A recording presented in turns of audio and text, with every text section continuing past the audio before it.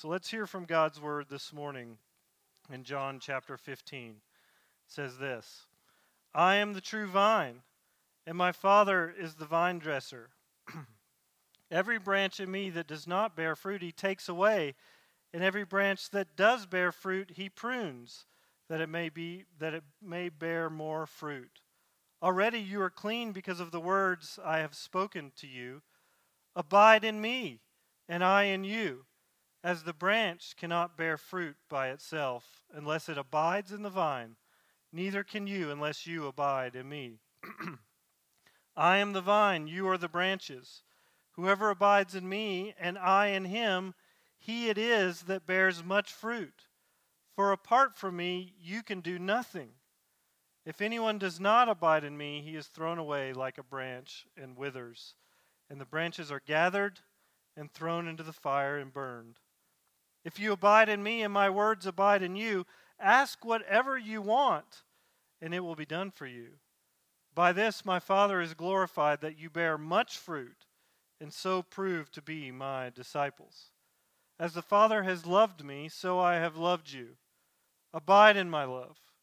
If you keep my commandments, you will abide in my love, just as I have kept my Father's commandments and abide in his love. These things I have spoken to you, that my joy may be in you, and that your joy may be full. This is the word of the Lord. Attachments. Our lives are filled with attachments. Relationships we're attached to. Jobs. School. Hate to remind you, but coming, right? Tomorrow or soon. Hobbies. Habits.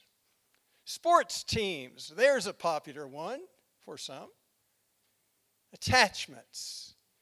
Things that are attached to our lives are things we're attached to. Some of these attachments feed us. They're good. Some of them drain us. Not necessarily because they're bad, but they're difficult. Some can even consume us.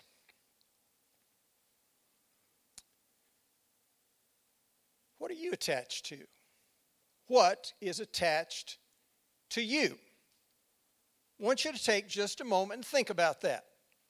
What are some of the main things attached to your life, or that you are attached to?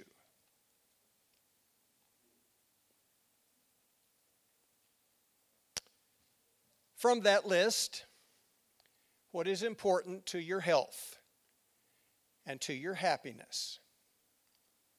What is important to your productivity and your purpose? Indeed, of those things that are attached to you or you are attached to them, what is critically important to your life? In today's passage, Jesus is going to talk to us about being spiritually attached and how very, very important that is. The setting for the passage that Jared read earlier is the upper room discourse, it's often called, the night before the crucifixion, where Jesus is speaking to his disciples.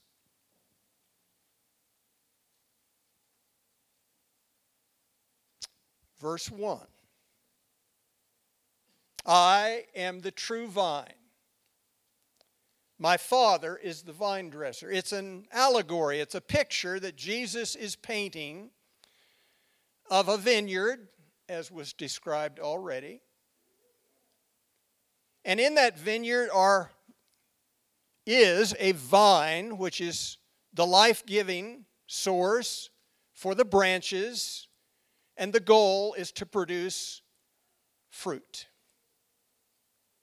And Jesus says, I am the true. Another translation there is, I am the real or genuine vine. Now think back about those things that are attached to you. There's a lot of things that attempt to be attached to us in our lives, or sometimes are attached to us, that aren't the real thing. They declare they are. They're going to do this for us, or they're going to help us do that, or they're going to cure this situation if we just get attached to that. But Jesus says, I am the genuine, I'm the real source of life and strength and energy and health for the branches. And my Father's the vine dresser. I like one translation says, my Father's the gardener. Verse 2, every branch in me that does not bear fruit, he takes away. And every branch that bears fruit, he prunes it so that it may bear fruit. Believers are the branches.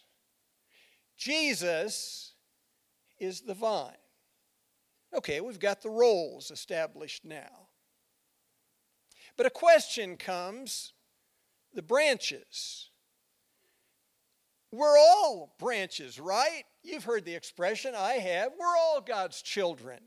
People say that commonly. We're all branches. And yet in Matthew 7:21 through 23, Jesus said this, not everyone who says to me, Lord, Lord, will enter the kingdom of heaven. Many will say to me, Lord, Lord, did we not prophesy in your name, and in your name drive out demons, and perform many miracles? And then I will tell them plainly, I never knew you.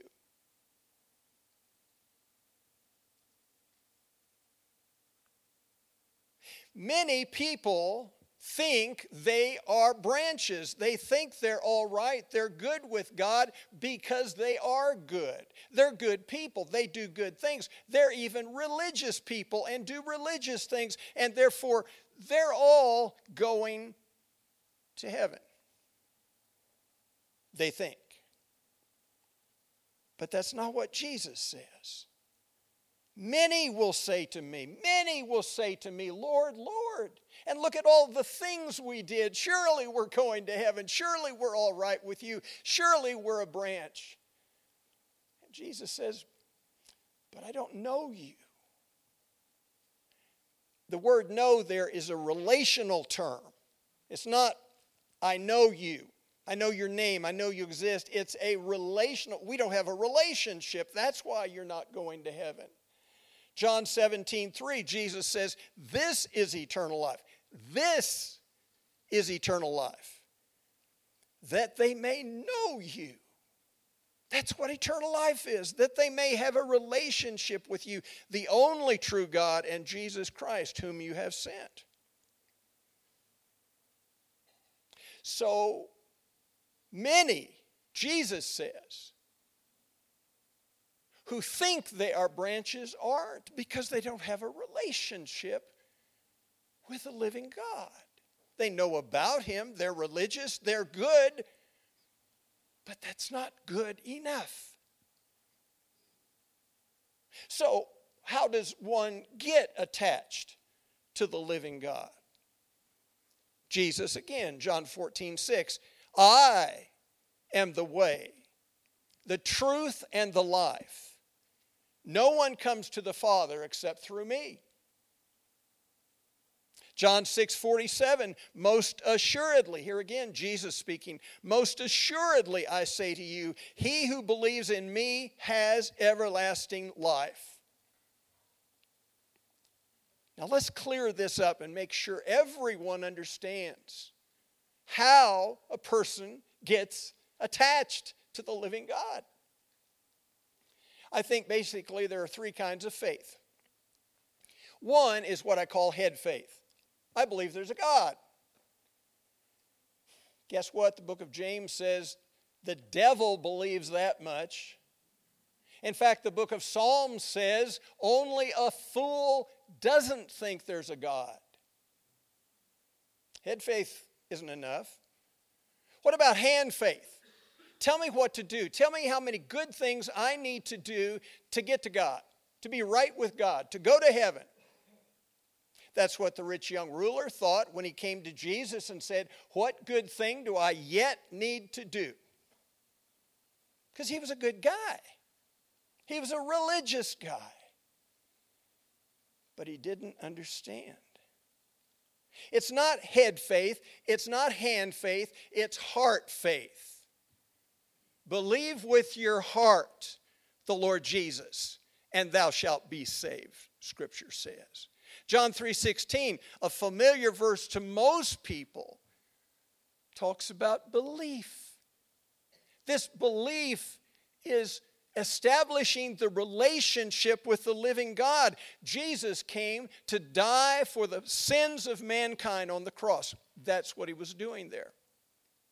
And when he did, he purchased the gift of eternal life, which he offers freely to mankind, if they but receive it by trusting him as their Lord and Savior.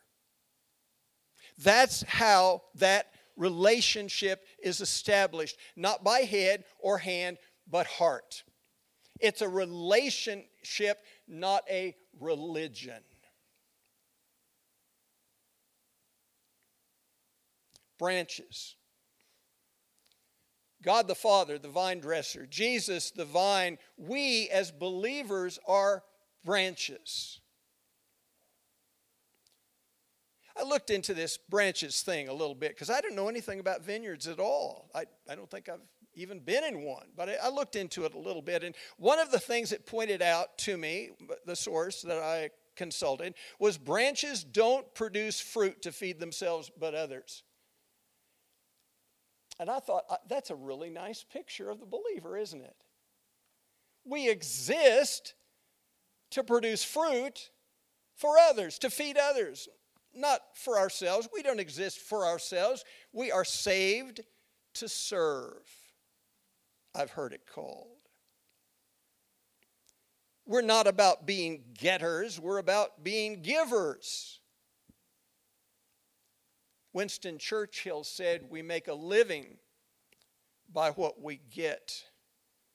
We make a life by what we give." And I think that's a real nice motto for believers. Our life is about what we give. And the goal for branches is to bear fruit, verse 2 says, and more fruit. And verse 8 talks about bearing much fruit. That's what we're about. And then when I was reading about the vineyards and the grapes and the branches and how they do all of that, the word pruning came up, and I thought, been there. Yeah, I've been pruned by the Lord a few times. Probably needed it a few more times. It's difficult, and it's painful, and it's not something I look forward to. I don't pray to be pruned. Anybody here pray to be pruned? I don't. But you know, the branches in the vineyard are pruned for a purpose. And the purpose is not persecution. It's preparation. To make them better, stronger, healthier, produce better fruit. That's why Jesus prunes us. Now, to be clear, I'm not talking about the times I've done something ignorant and I'm just suffering consequences. That's not pruning. That's me. That's on me. But I'm talking about those things sifted through the hands of God for the purpose of preparing the branch to produce fruit, more fruit, better fruit. So it's one of those times that it's not so much asking the question in the midst of the pruning, how can I get out of this, but what can I get out of this? Verse 3, you are already clean because of the word which I've spoken to you. Remember, Jesus is talking to his disciples, and he says, you guys are already clean. Wait a minute, what about Judas? Well, actually, Judas had already left the room when Jesus spoke these words. Verse 4, remain in me and I in you, just as the branch cannot bear fruit of itself, but must remain in the vine, so neither can you unless you remain in me. That translation I read uses the word remain, but several of them use the word abide. It's talking about the same thing. And when it says remain, it's not talking about making a decision, okay, am I going to stay with God or not? It's not that kind of remain. It's deepening and developing the relationship I've established through faith with God. That's what that means. And by the way, remain, abide, is so critically important to this passage. It repeats time and time again. Depending on your translation, 10 times you will see the word abide or remain. That's how important this point is that Jesus is trying to drive home. We are branches, yes, and it's critically important we abide, we develop that relationship, we deepen that relationship, we grow that relationship. How do we do that? We're doing it right now in worship.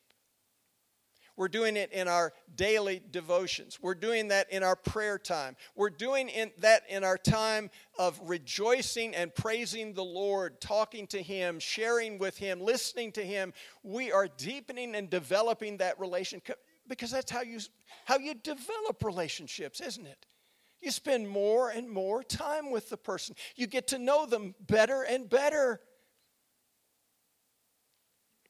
And pretty soon you understand what they like and what they don't like and what they prefer and what they don't prefer. And in fact, my devotion a few months ago said the following thing.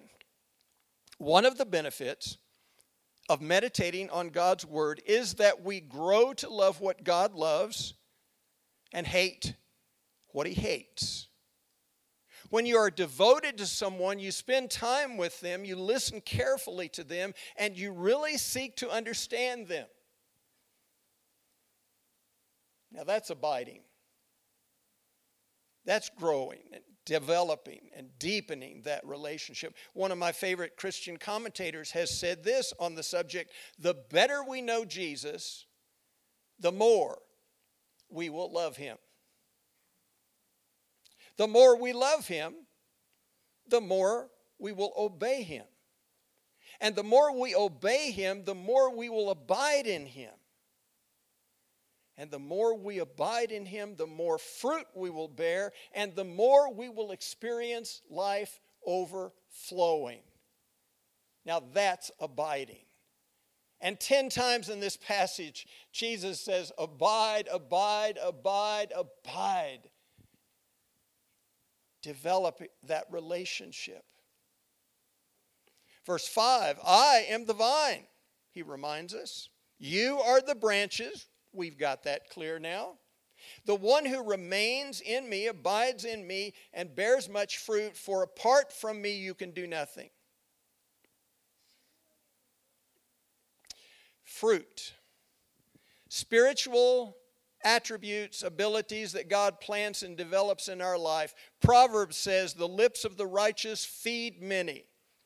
It's about growing in personal holiness, love and joy and peace and kindness. It's growing to be more and more like the Savior. Because we're getting closer and closer in fellowship and relationship with Him. Serving and sharing. Paul considered giving to be a fruit. And parents, have you considered that some of your fruit involves your children?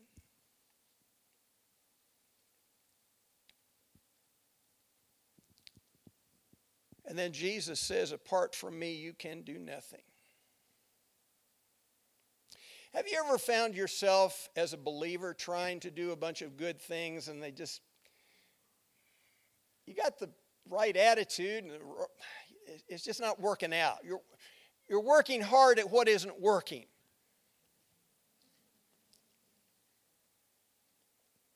I remember a Sunday school teacher, one church I pastored. The class was unhappy. The children were unruly. The parents were speaking to me often about the thing. And finally, the Lord led for this dear lady, who was miserable, by the way. She wasn't happy teaching. She was miserable. Finding another ministry in the church where she began to bloom, if you will. And she said to me at one point, she said, I never did really feel like I wanted to be in that class, but they kept announcing Sunday after Sunday, we need a Sunday school teacher for the children, and I finally decided, well, if I don't, they won't have a teacher. Well, she did, and they still didn't have one. You know what I mean?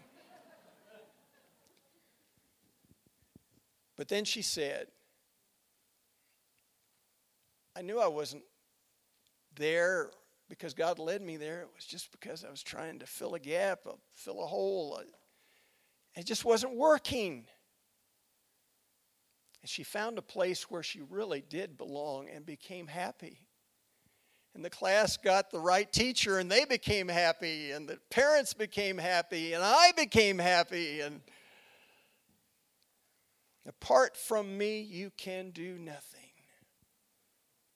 If you're just doing good stuff, good stuff is good. But I tell you what's great stuff, and that's being where God wants you to be. And God is not the author of confusion. He's the author of clarity. If you really want to know where God wants you to serve, if you really want to know what He wants you to do, open yourself and avail yourself to whatever God will lead you to do, and He will find a way to get you there. He just will.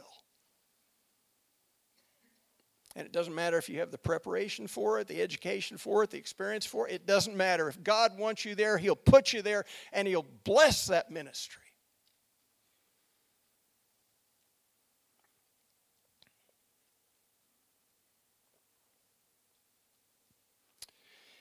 Paul wrote in Ephesians 2:10, "For we are His workmanship, created in Christ Jesus for good works."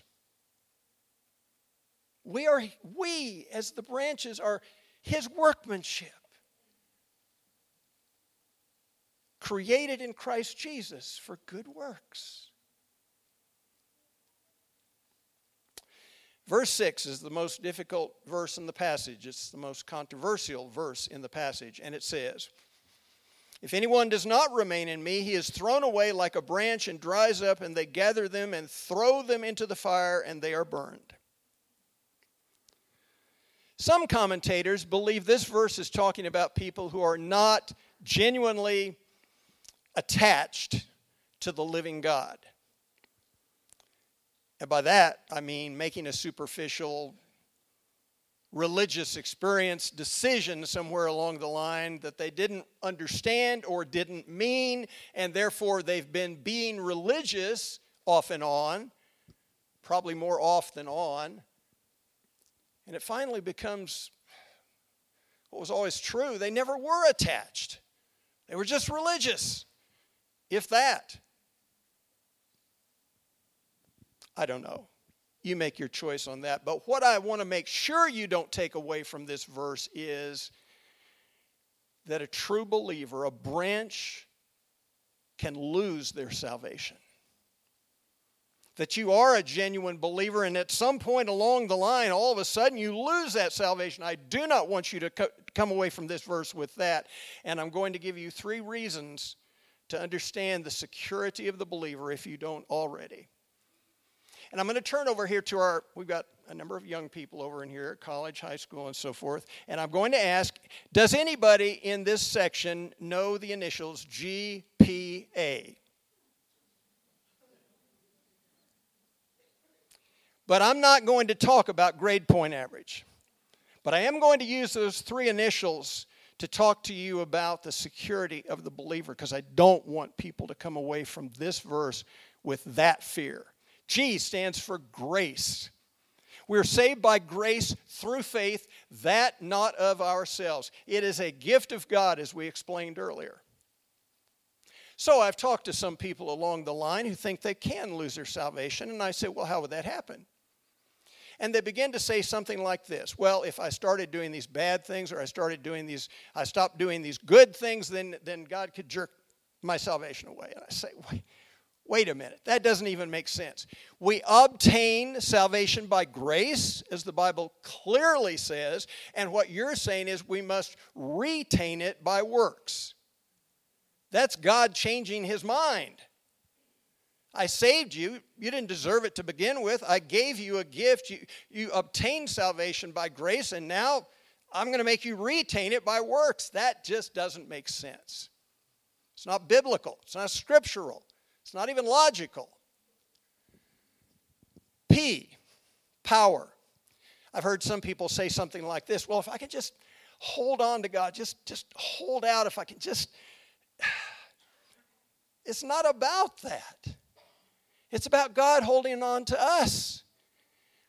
Jesus said, I give unto them eternal life, and they shall never perish, neither shall any man pluck them out of my hand. A, adoption. In fact, the Bible even uses that term to talk about what God has done in relationship to us. Adopt us as children. His children. In John, as many as received him, to them gave he the power to become the sons, the children of God. We've been adopted by God. Unless they've changed the laws, and frankly, they've changed a lot of laws along the way in my life, but it didn't used to be you could disinherit someone you had adopted. God's going to do worse than that? No, if you're a branch, you are safe and secure by the power of God, by the promise of God, by the adoption of God. And finally, verses 7 through 11. They talk about the benefits of being a branch. Okay, we've talked about the pruning, and that isn't all that fun. But what about the benefits and blessings of being a branch? Verse 7, if you remain in me, abide in me, develop, deepen your relationship with me, and my words remain in you, ask whatever you wish, and it will be done for you. Now let's be clear again. We're not talking about, okay, you close your eyes right now and say, God, I want a brand new red convertible BMW parked out there in my car's parking space. That's not talking about that. That's talking about the deeper my relationship with the Lord, the more I develop that, the closer I get to God, the more I know what God wants and how He looks at things and how He feels about things.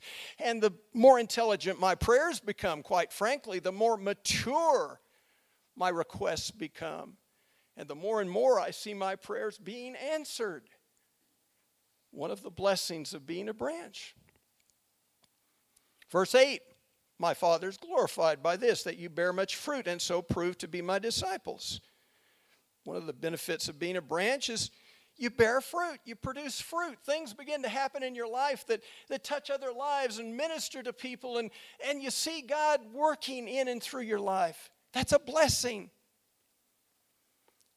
Verse 9, just as the Father has loved me, I have also loved you. Remain in my love. Just close your eyes and remember those times where God's love just rushed over you, surrounded you, lifted you, touched you. The closer I get to the Lord, the deeper that relationship, the more I sense those experiences. Verse 10,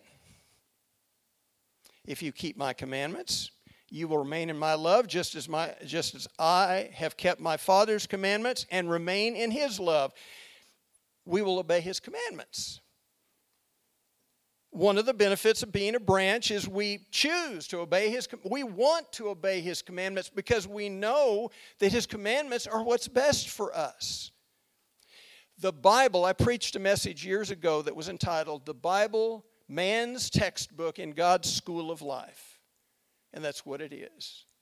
You want to know how to live, God's written it down for you. People who regard it as archaic and irrelevant are missing out on the most important information they could possibly receive in terms of truth, in terms of right, in terms of wrong.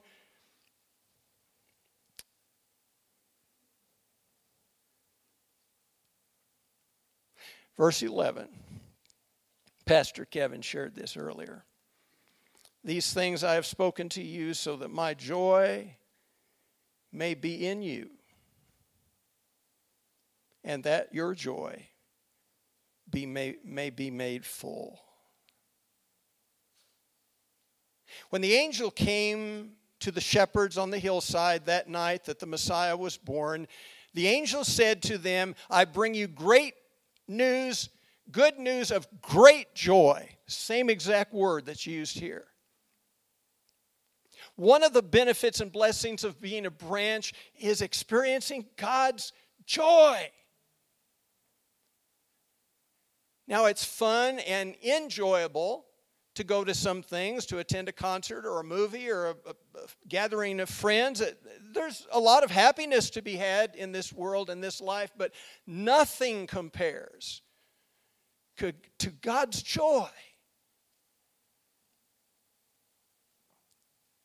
Why should I abide and remain as this branch and continue to work on this relationship and spend time with the Lord and worship Him and praise Him and serve Him and read His Word? Why should I do all of these things? I will experience more power in prayer. I will bear more fruit. I will experience the love of God. I will obey His commandments because I know they're what's best for me, and I will know God's joy. I don't know of anything in all the world that offers anywhere near this kind of a deal as is offered in the vineyard, God's vineyard, through His vine, Jesus, whom we as believers in Him are attached. Band, you can come up. We began by considering our attachments in life. Our lives are in large part influenced and determined by our attachments. What we're attached to. Let me ask you a question. Are you attached to Jesus? Have you trusted Him as your personal Lord and Savior? Accepting the free gift of eternal life that He offers us, having paid sin's debt on the cross. Have you done it? I'm not asking you if you're religious. I'm not asking you if you're good. I'm asking you if you've trusted Jesus as your Savior. If you haven't, there is no better time to just bow your head and say, "Lord Jesus, I know I'm a sinner. I trust You today as my Savior. Take charge of my life." But what about if you are attached to Jesus? Is there something in your life that you need to begin working on today to become a healthier branch? Jesus said, "I am the real vine. I'm the real thing. Branches that are attached to me can have a fabulous life, unparalleled anywhere else or by anything else." God bless you.